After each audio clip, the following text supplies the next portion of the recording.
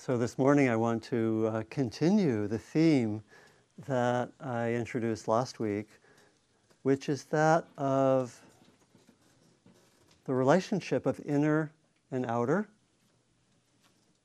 Another way to say this is to say that I believe the entirety of our spiritual practice can be understood and organized in a simple way,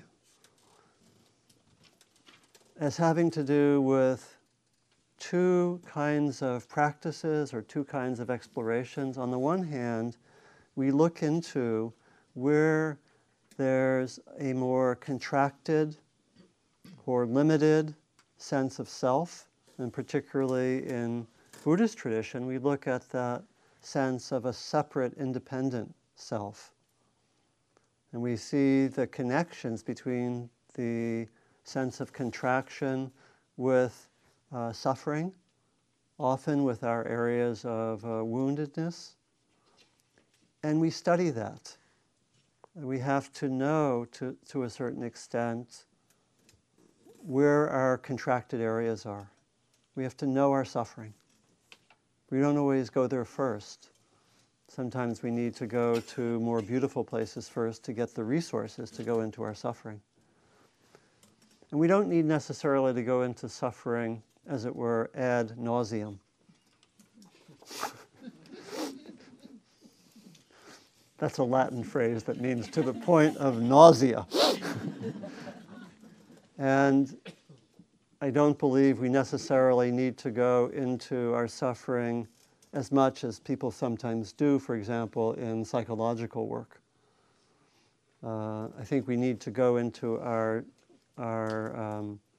more limited and contracted ways of being enough to know them really well, so that we can, when they come up, we can know them and see them and shift and ask the question, do I want to go down that road again? But we have to know them very well to do that. So on the one hand, we look into how we have especially that sense of separate self. It could be a sense of being separate from others, separate from the world, maybe a sense of being a stranger or isolated, which is sometimes present for us. And it can also be, in a way, separate from parts of ourselves. So that sense of separation can be internal as well as external.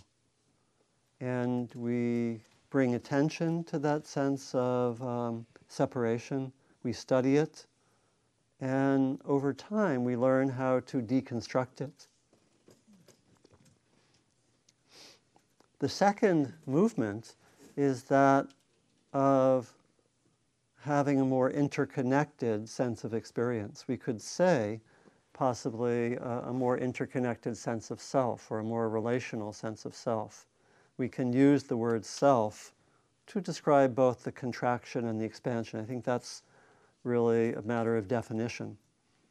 It doesn't matter so much. And we can get confused about that because in Buddhist practice, there's often a critique of the self, or a teaching, as we explored last time, of what's called not self. And that can make us, that can lead almost invariably to intellectual confusion about what's being talked about. And I'll say more about that. But I think that it's really, that teaching, as I'm interpreting it, is about the limits of a particular way of understanding and interpreting self as being separate, independent, and opposed to others and to the world in a rigid way. And that's what's being questioned. As I mentioned last time, the Buddha also talks at times about the what we could almost talk about as the expansive self. He uses language, actually, at times, not as frequently as he talks about not self. He uses language like Mahātta, the great self. Same word is used for Mahatma Gandhi. Mahatma means great soul or great self. And so I think there is that sense, even in that teaching of not self, of the limited, contracted sense of self on the one hand, and the expansive, great self on the other. And so this is, I believe, one simple way to look at our practice. There are a number of ways that we might look at spiritual practice. We have models of the Four Truths, the nature and roots of suffering, the nature and roots of freedom. That's another model. This, and they're interrelated. This is a very simple one. On the one hand, we look into our places of contraction. On the other hand, we look how to deconstruct that limited or contracted sense of self and move to a more expansive sense of self, in which there's an exploration of interconnection and interdependence. And what's being suggested is suffering tends to be connected with the first, and freedom and a lot of our most esteemed qualities connected with the second. Freedom, love, compassion, the wisdom of understanding interdependence, all of those seem to be connected with this more expansive way of being. So that's what I want to explore more, both by some exploration of what those two approaches mean, or those two ways of being look like, but also I want to do give a number of exercises, because I think that it's one thing to understand more at the level of words and even a more intellectual sense these two teachings, but what we really need are ways to bring these two, understanding of these two ways of practicing. First, looking and studying the separate self, the more contracted self, and secondly, deconstructing that separate self and opening to the more expansive self. I think we need to have everyday practices that we can do just in the flow of our meditation, the flow of our lives, that help us move in that direction. And I should say that this is a lifetime pursuit. We've had how many years or decades of conditioning to have a more sense of self as more separate or contracted, And if you choose to work with the model of multiple lives, it's more than just one lifetime of conditioning. In any case, it's a lot of years that we've had really, in a sense, supporting some of that more contracted or limited sense of self.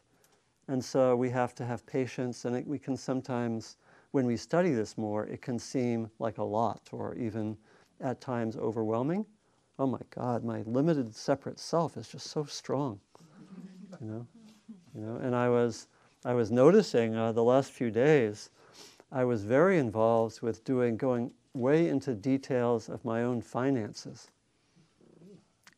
in great detail, playing with numbers and doing all this, and wow, nothing like that to bring out a sense of limited self.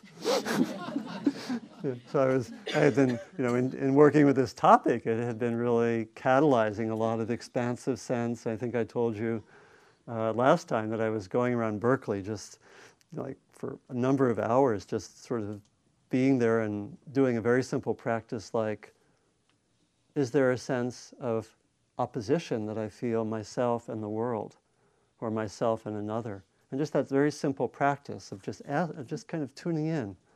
Am I creating an opposition? And I've been doing that, and it was leading to these expansive states. And then with the finances, I kind of, I was necessary. And I'm sure if I was more evolved, I could do that a little better and preserve the sense of expansiveness as I was going through the working with the calculator on the computer and so forth. But it felt a little contractive, and I was saying, oh, should I talk about this topic? I don't, but I got revved up, so. That more limited or contracted state is very familiar. So I want to talk a little bit more about that, and And I'd like to do a few exercises that you can take home. And we've already done quite a few. You know, in the meditation, we explored how to look for that sense of rigid or separate self in the context of meditation, to notice what that's connected with, to notice how we form a sense of self in subtle ways in the meditation, and particularly to look for where, as it were, the more separate self grabs hold of pleasant experiences and pushes away unpleasant experience, to look for the origin of self in part in the relationship to pleasure and pain. You know, I think that from a biological point of view, some of that sense of limited self or separate self has connection with survival needs, you know, in the reptilian brain. You know, and so it's not simply a delusion, but it's a way of being that's not our birthright. I think we can take care of those survival needs, but not necessarily be reptiles. That's one way to say it.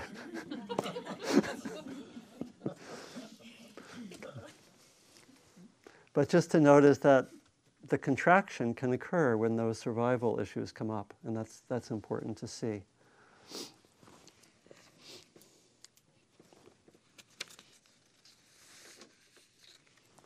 Martin Buber, the great Jewish philosopher, also looked at this kind of twin way of approaching the world. He has a book, which I brought in, called I and Thou. How many of you have read this at some point in your lives? Yeah. That it was written in 1923, and he says, it's right at the beginning of the book, that there are two ways of being in the world. One is through the relationship of what he calls the I-it relation. There's a self and an it, an object. In that kind of relationship, only the self is important. The it is just there, as it were, for the I. That is the stance in which the world is only fit to be manipulated for my needs and has no inherent value in itself. We can see that that view is one of the bases for our ecological problems. And I want to say, partly in resonance with what Marty was saying at the end, that I believe that this issue of looking carefully at inner and outer is fundamental to really profound social change. And I think, and I was just reflecting on this, also Joanna Macy has been a mentor, friend, and colleague, that she talks about three ways that change occurs. Three main ways that she says the great turning towards a sustainable society has to occur. One of them is through stopping damage from happening further.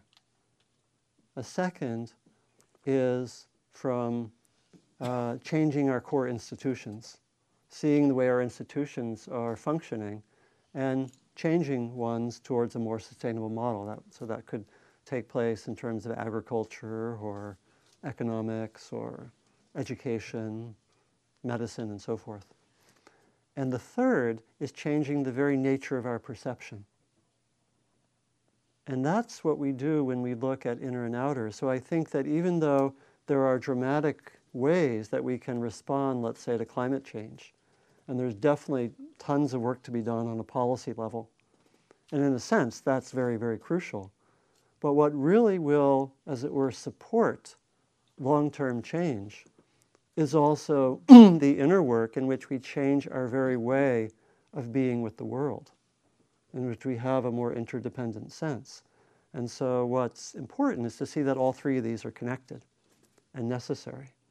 And so the work that we do to shift towards a more interdependent sense of being in relation to self, in relation to others, in relationship to the natural world, and so forth, I believe is actually important. And sometimes because it's gradual and sometimes low-key, it doesn't look as obviously necessary as, I don't know, working out policies on, supporting AB 32 or something in California, or the climate change or climate change laws, or working out some massive way to respond. But I think it's this shift that will actually make the real difference. And that's what each of us can do. And I think it has tremendous effect when we bring that out into all the parts of our lives. So I want to say that this attention to inner and outer and shifting more towards interdependence is deeply what the world needs. And again, it's not cut off from action particularly, but it is the kind of support structure that makes action more than simply an intellectual choice. In other words, we need that change in consciousness for this to really take root. Does that make sense?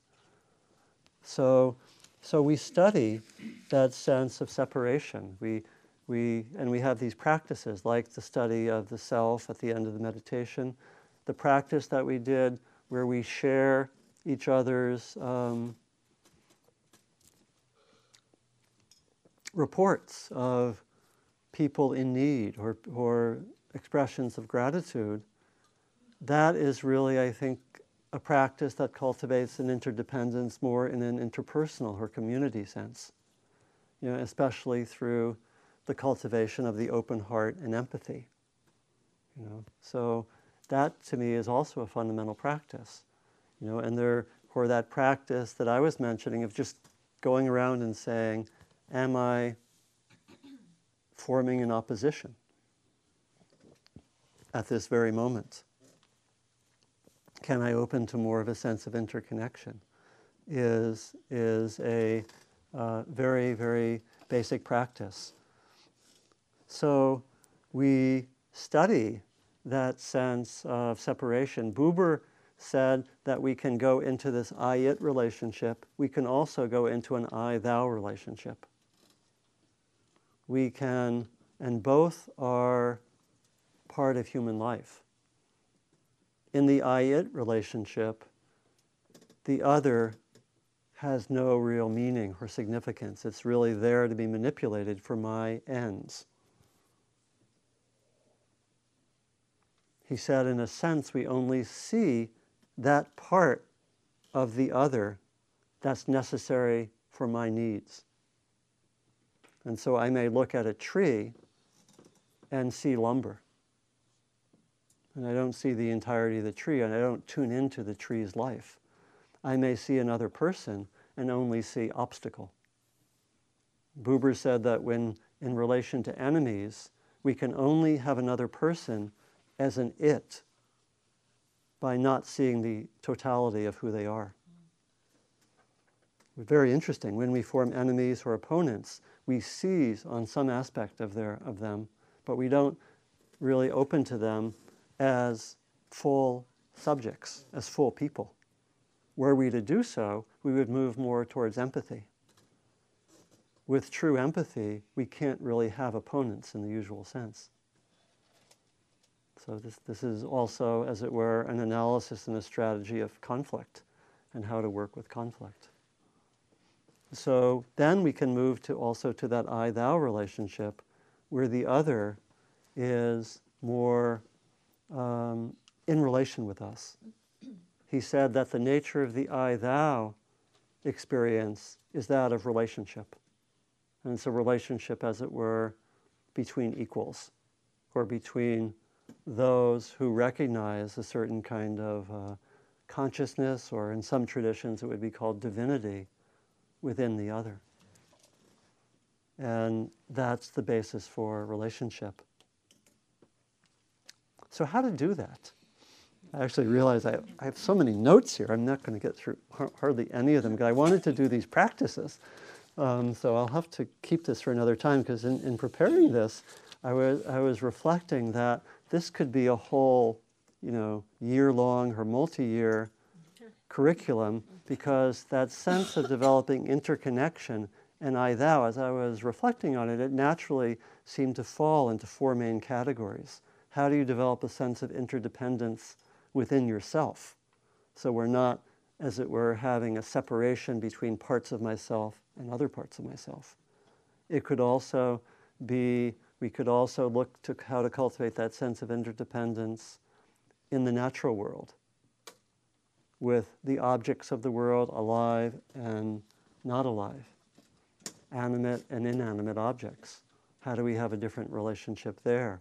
We could also bring it to human beings. How do I have a sense of interdependence interpersonally? How do I have a sense of interdependence socially? And then we could bring it to the kind of the larger spiritual sense of the unity of things. That sense of interdependence, you know. So this is, I named 4 or 5 different areas. This could be, you know, this could be a lifetime of work to give attention to these. And for each of those, there are different practices.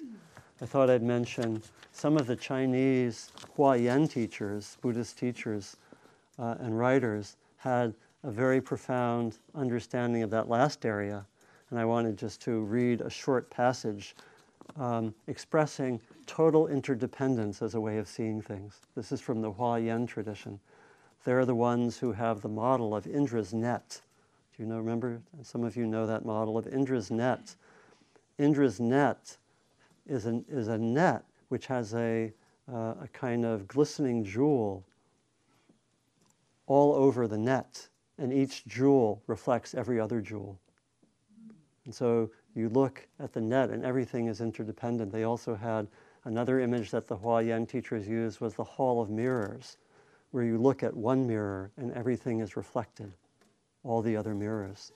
So this is how one of the great teachers, I think from the 9th century, I may be wrong about that, Master Tu Shun said this, to summarize everything in 4 lines. Summary of interdependence. First, one includes all and enters all. Second, all includes one and enters one. Third, one includes one and enters one. Fourth, all includes all and enters all. They interpenetrate each other without any obstruction.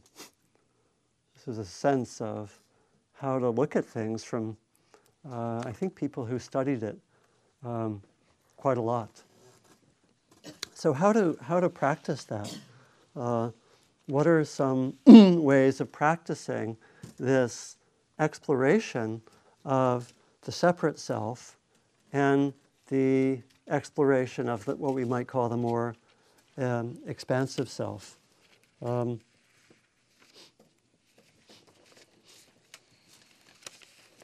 We can look in the first kind of practice, we can look at where we notice that sense of self getting very strong. We can see that in our meditation. We can notice, for example, when that sense of separation or a need to manipulate the world or a sense of opposition gets strong. Last time we discussed, for example, how we can look at that when we experience anger. And again, what I'm urging is very much a study. It's not so much, oh, I noticed opposition and separate self. Better get rid of that. Bad Donald. Bad Donald, obsessed with financial details. So we have to really go into this with a kind of no shame, no blame attitude. I think that's true for meditation generally. It's quite important. And we study where the self gets big. Where does it get big for me? Where do I have a sense of being in an oppositional relationship? And we can study how much that may be connected with some kind of sense of survival, or how much is connected maybe with a sense of woundedness. Again, this isn't blaming, it's just to see what's there and to study it, to really know that. So one exercise I can do, and I'll invite this right now. We'll do one exercise. This is a very simple exercise that you can do and as a way to study both that sense of separation or contraction and expansiveness. I want you to think of a time that you have felt more separate or more contracted? And just bring to mind that experience or a set of experiences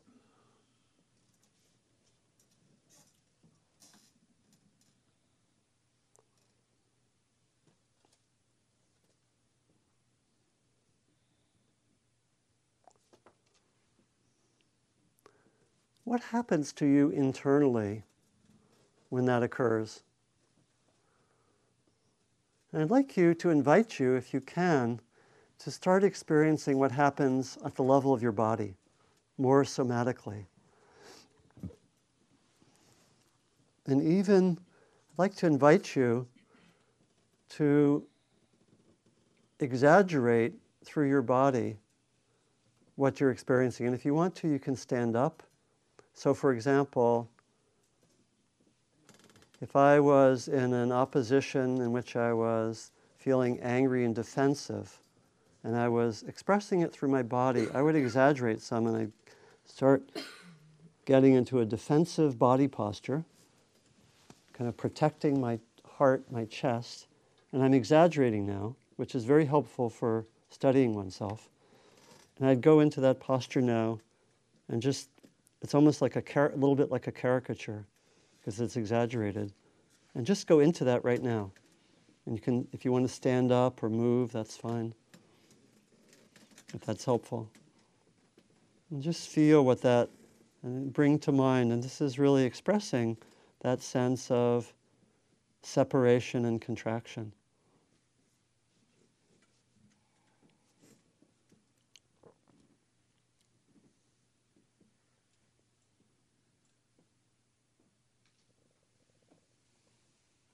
And notice how your body feels, again, without judging, just trying to see what's there. Notice what parts of your body do what when you go into a contracted place. Again, it could be the chest, the shoulders, the head.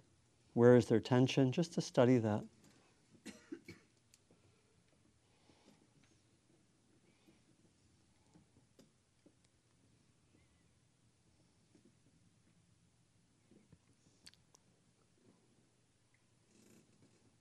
And now slowly, we'll move to a more expansive place. I'd like you to reflect, just for a moment, on a more expansive feeling. It could be a very expansive feeling. And let that guide your body into an expansive expression. And again, if you want to stand up or raise your arms or do what you need to do, that's fine.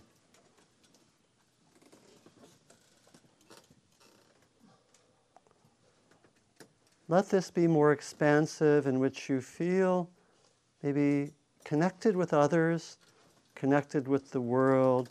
There is a locus of consciousness here, but there's also a sense of connection, non-separation, expansiveness and connection. And let your body go into that place.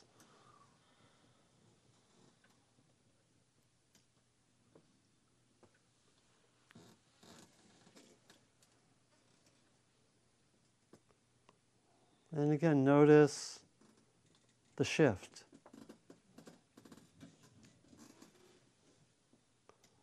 Part of what's interesting about this sense of separation and expansion is it actually has very clear bodily basis. And we can actually sometimes both use that understanding to see where we're contracted by tuning into the body, and we can also go to an expansive place, sometimes simply by moving the body. That's interesting. So let's stay in this expansive state and study it some. And if you wish, you can stay in this expansive place for the rest of your life. Your option. And then, you can stay there. See if you can preserve that sense of expansiveness even as we continue now. So that's a simple exercise that can be done. It's partly we need to really study that sense of separation. How does it occur in the body? What kind of thoughts are there? Where do I go emotionally? What gets triggered? We study that, and we have to, in a way, become experts related to our own contractive and separative tendencies. And then we can also see how does it work to feel more expansive and interconnected. And we can do that very much in this way that's maybe more individual. We can also do that in relationship to the natural world and to even to bells or glasses and so forth, and can really develop that sense of interconnection. I'll read one passage from Thich Nhat Hanh, and then I think I'll do one or two exercises, then we can have some discussion. This is from a wonderful book called The Sun, My Heart, which is, I think, one of the books where Thich Nhat Hanh, the great Vietnamese teacher, went into most detail on interdependence. And I should say that in the book that I have at the back, I have a whole chapter on interdependence. It's been an important theme to explore.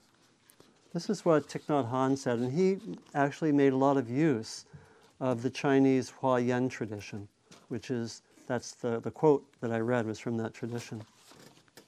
You know that this river of blood, he's talking about the human body, nourishes all the cells of your body, and that your organs composed of cells enrich through the digestive system, purify through the liver and lungs, and propel through the heart, the blood. All the body's organs, including the nervous system and glands, rely on each other for existence. Lungs are necessary for blood, so lungs belong to blood. Blood is necessary to lungs, so blood belongs to lungs. In the same way, we can say lungs belong to heart, liver belongs to lungs, and so forth. And we see that every organ in the body implies the existence of all the others. This is called the interdependence of all things, or the interbeing in the Avatamsaka Sutra. Cause and effect are no longer perceived as linear, but as a net. So he's using that metaphor. As a net, not a two-dimensional one, but a system of countless nets interwoven in all directions in multidimensional space. So again, this has a lot of resonance also with indigenous understandings of interdependence, which are fundamental. You know that, I think, in the traditions where Nancy's working with the Lakota, there's that phrase, all my relations, is the beginning of a lot of prayers. What do you know that in the original language? Mitakuye-asani. We do that in the sweat lodge with the help of, I don't always remember it. So all my relations, that sense of interbeing. Not only do the organs contain in themselves the existence of all the other organs, but each cell contains in itself all the other cells. One is present in all, and all are present in each one. So you see, he's been reading those texts I was just reading from. This is expressed clearly in the Avatamsaka Sutra as one is all is one. When we fully grasp this, we are freed from the pitfall of thinking of one and many, a habit that has held us trapped for so long. When I say one cell contains in itself all the other cells, do not misunderstand me and think that there is some way that one cell's capacities can be stretched to fit all the others inside of it. I mean that the presence of one cell implies the presence of all the others, since they cannot exist independently, separate of the others. A Vietnamese Zen teacher once said, if this speck of dust did not exist, the entire universe could not exist. Looking at a speck of dust, an awakened person sees the universe. You remember that phrase from William Blake, to see eternity in a grain of sand, from some of his early poems. And so that's being pointed to as it were, the awakened understanding. So how do we get there? That's, sounds great, nice poetry, because I think it's not only sages, but also poets often point to that sense of interdependence.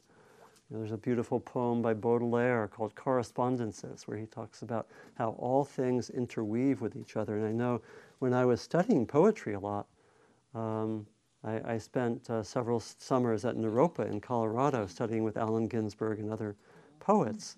And when I was studying it, I felt I was being trained to see the world through metaphors, which means that I was connecting everything with everything else. That's what metaphors do. And I would look at the world, and I felt like my eyes were shooting out metaphors. like, is this connected with this? And some of it's creative and some of it's observation. And so maybe one or two exercises that can help us with this. And there's a set of exercises that I developed once with Julie Wester, who also teaches here. And we called it Being with Ordinary Objects. So so I'll just do this for a few minutes. We had a series of 4 ways to develop a sense of interdependence in a very ordinary way. So take an object that's near you. It could be the striker, it could be a piece of clothing that you're wearing, it could be your cushion, your shawl, your pen. So these are 4 ways to develop a sense of interdependence. One of them is, I'll take this striker, one of them is simply to give attention. Mostly in relation to objects, we take them for granted. This striker is only here for me to ring this bell. And I don't give it attention normally if I'm in that more separative mode. So just giving attention to an object or to another person, actually, one of my teachers once said, in the act of attention is love. And so just giving attention to a tree or to an object shifts something. So do that with your object just for 30 seconds or a minute.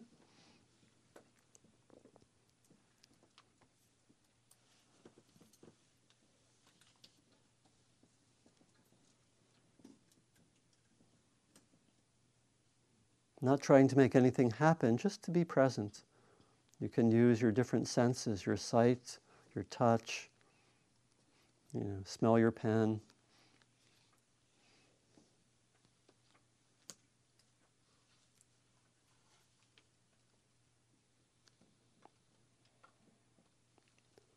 In a moment I'll do the second exercise, but you can see how just this first sense of attention means that we somehow have to be out of our busy mode, right?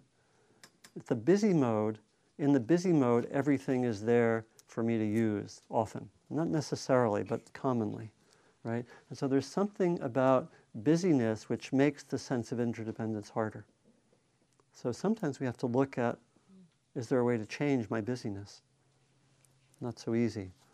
So the second exercise is to cultivate a sense of the interdependent causality. So look at your object and imagine the different causes that brought this object into being. And some of this will involve your imagination. So if I would look at this striker, I might be able to see the tree that this came from, and the people who cut down the tree, and the model of the striker that comes from China from 1,000 years ago, and the way that it came here to Spirit Rock, and so forth. And you use your imagination, in part, just to have a sense of the very complicated web of causality that brought this here. Just take a minute or two for that.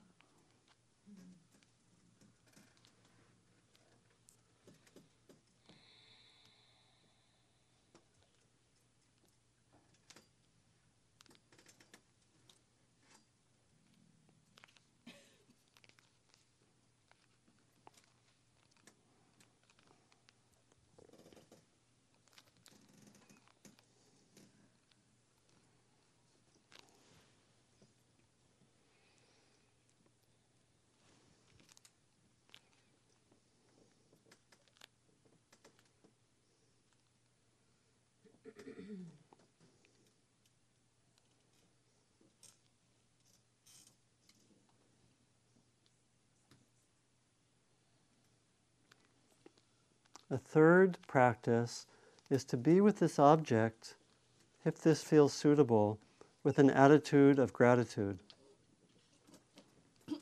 It's to appreciate that this object is helpful for your life in some way.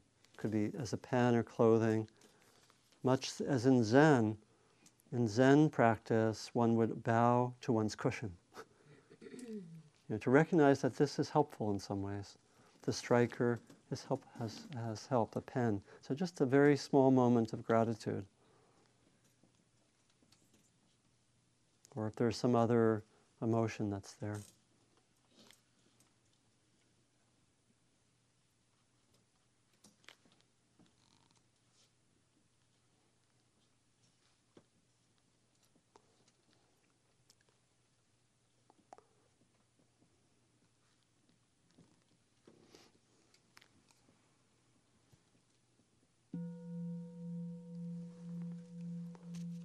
I won't do the fourth practice. The fourth practice is to role play your object. So if that was the case, I would have. And you can do that later, but I wanted to make some time for us talking together. But just to say that these are a sample of a lot of practices which help with cultivating a sense of interdependence. So if we think about it as both looking where we get contracted and then doing practices which help with that sense of expansive self. Every time you just listen to a friend, listen to your child, have that empathic sense towards another being, you're cultivating a sense of interdependence. When we listen to what people said at the end of the meditation, that's doing it. So we don't necessarily need something dramatic, but it's can we have that intention to be cultivating interdependence and to see when we get more contracted. And so it's very ordinary in a sense. We can do this practice a lot, but it takes that intention.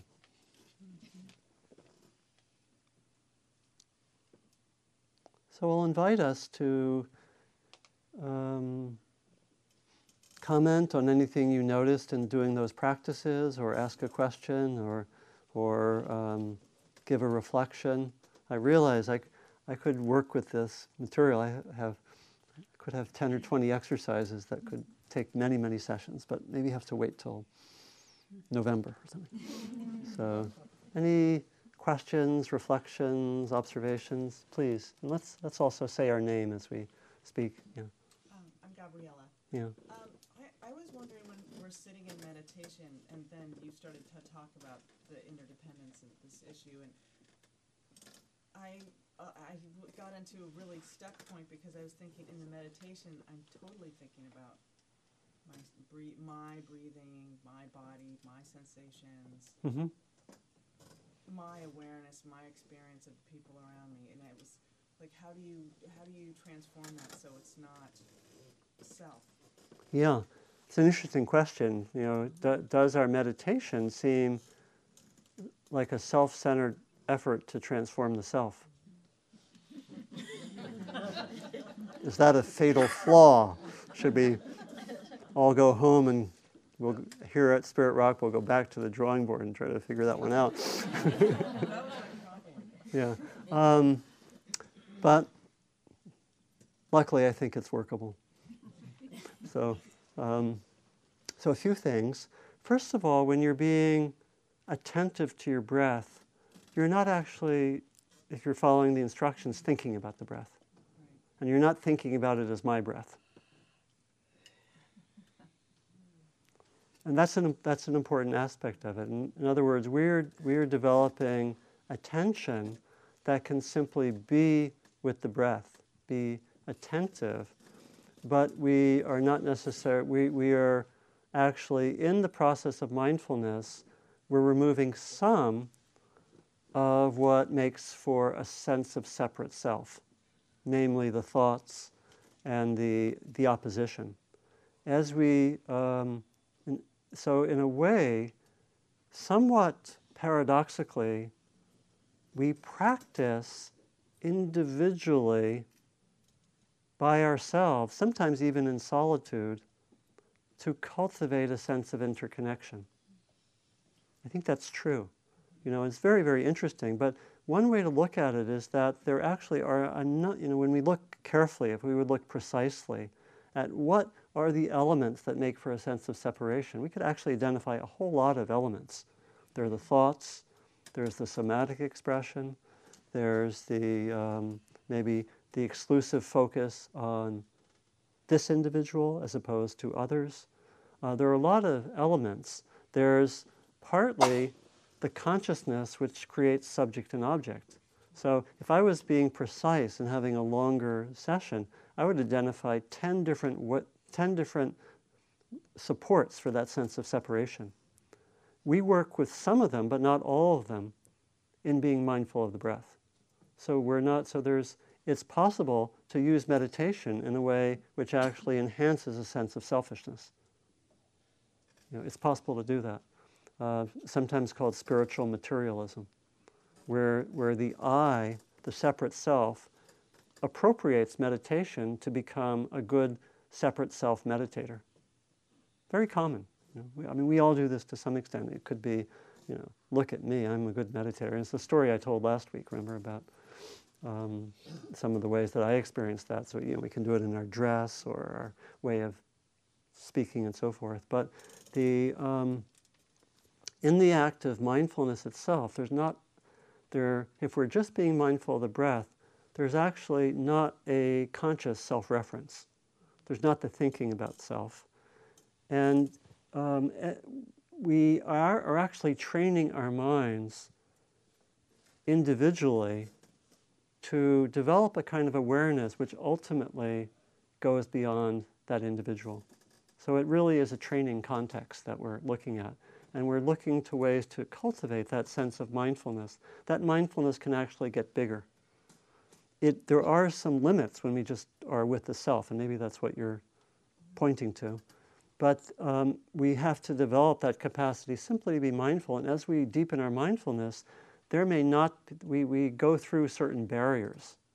So, for example, I may just be able to be present with my breath, and sometimes it may feel like I'm being aware of my breath, right?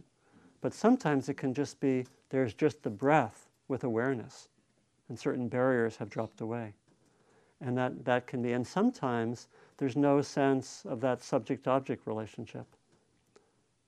Other times in meditation, there can be a sense of just being aware of whatever comes in experience without a sense of a strong division between inner and outer.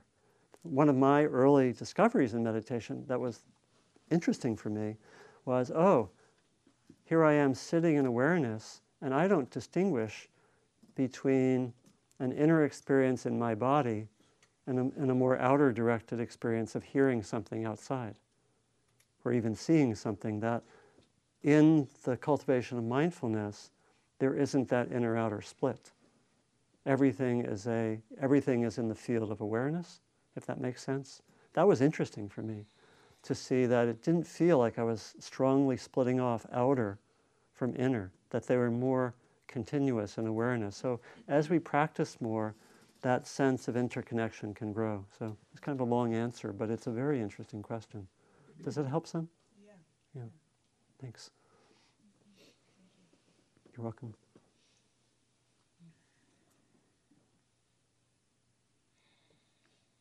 So that's a challenging topic, because again, when we get busy, right? Okay. Just, how is it possible to have a sense of interconnection completing one's to-do list? Yeah. Please, and then Marty, and I think we'll finish just with these two questions and comments. Yeah. My name's Peg. Hi. I was just thinking more in terms of recognizing the separateness feeling, and in the thoughts, because I was thinking about it during the week, because you had mentioned, Yeah. thinking about it. And I really found that my thoughts really created that separateness feeling for me. Usually thoughts of, being different or judgmental thoughts. Yeah. And that was really it created a strong separation feeling. Yeah. Great. So yeah. it was helpful because as soon as I'd find myself doing that, when I was aware enough, I sort of made this choice, well, you don't really want to do that. You don't want to separate yourself, so why don't you stop that? Yeah.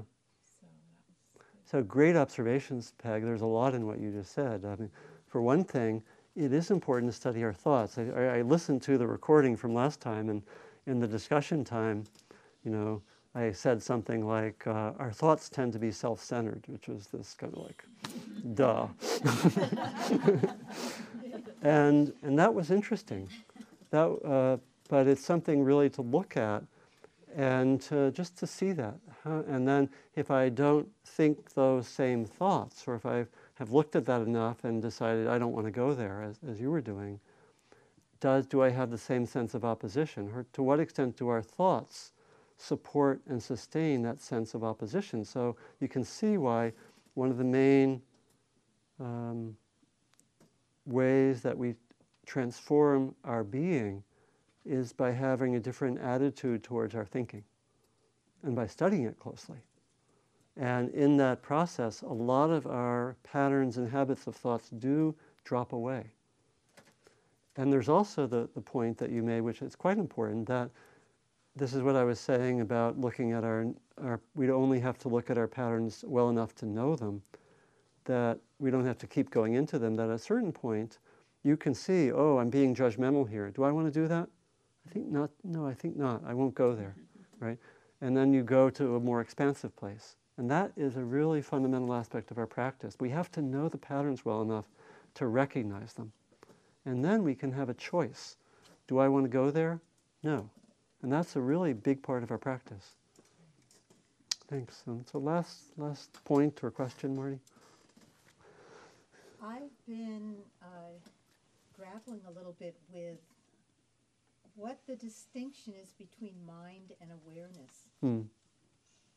Just because I've been doing some reading and also trying to be aware of inner and outer, and this concept of awareness is just, it's awareness outside of myself, awareness inside. Where is the mind in relation to that? Can you just 25 words left. 1 minute or less? Right at the end of our sessions, we always get the 2-hour questions.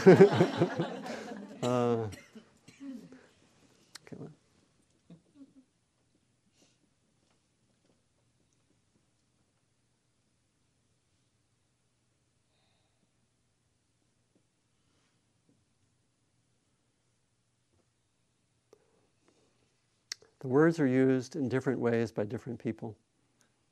It's good to know that and not to get too hung up. Intellectually, a lot of this, what we've been exploring, if you don't connect it with practice and experience, can be quite confusing. That's what we explored last time. We looked a little bit more last time into the teaching of not self, and look at, it's like, it gets confusing. So just to know not to worry too much initially about the intellectual way that everything lines up. Because, again, people use the words in very different ways. And, when we're looking to Buddhist traditions, a lot of the people use the words, and they're in translation, and there are always issues about translation. That being said, I think we tend to use awareness as a very broad term. And we can use, the mind is used in a lot of different ways. But it's, in Western psychology, it would be used more to refer to mental aspects, thinking particularly, cognitive dimension. In Buddhist framework, it's used a little bit more broadly to mean the whole sphere of consciousness and awareness, which is different than how it's used in Western psychology, and cognitive science. So it's rather different there. For the purposes of practice, what's helpful?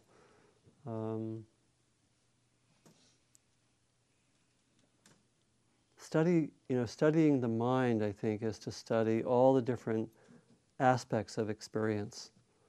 To study, so mind in Buddhist context is often used to be a synonym for mind and heart. So it includes the emotional, which it doesn't in the more Western context. So I would say just try to we sometimes use awareness as this more expansive quality. Like to hold things in awareness is one practice to move towards more expansion. Like to have everything be held in awareness can be an expansive practice. Some use the mind as a synonym for awareness.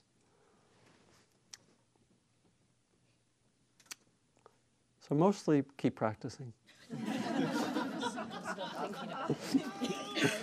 Stop thinking about it.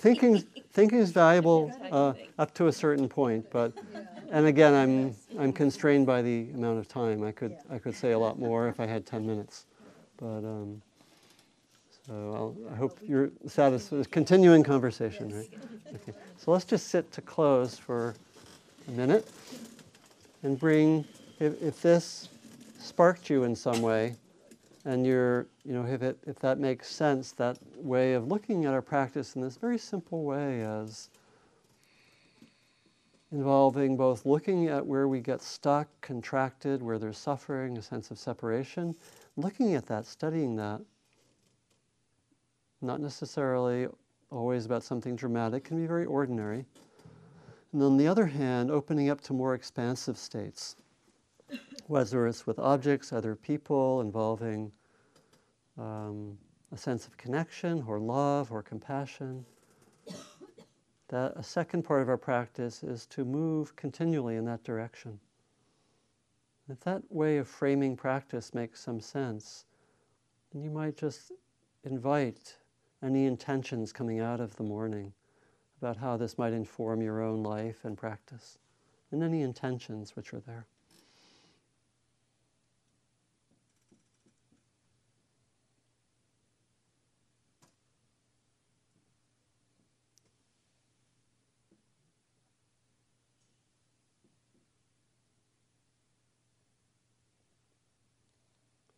And we end with another practice which is called the dedication of merit, which is a traditional practice which is also a practice to cultivate a sense of interdependence, and very much related to the earlier question, that we remember that we're practicing not just for ourselves but also for others. And we offer the fruits of our explorations and practice to all others in this hall, which we do through our participation, and then beyond the boundaries of this hall and indeed of Spirit Rock, out into the world for the benefit and freedom of all beings.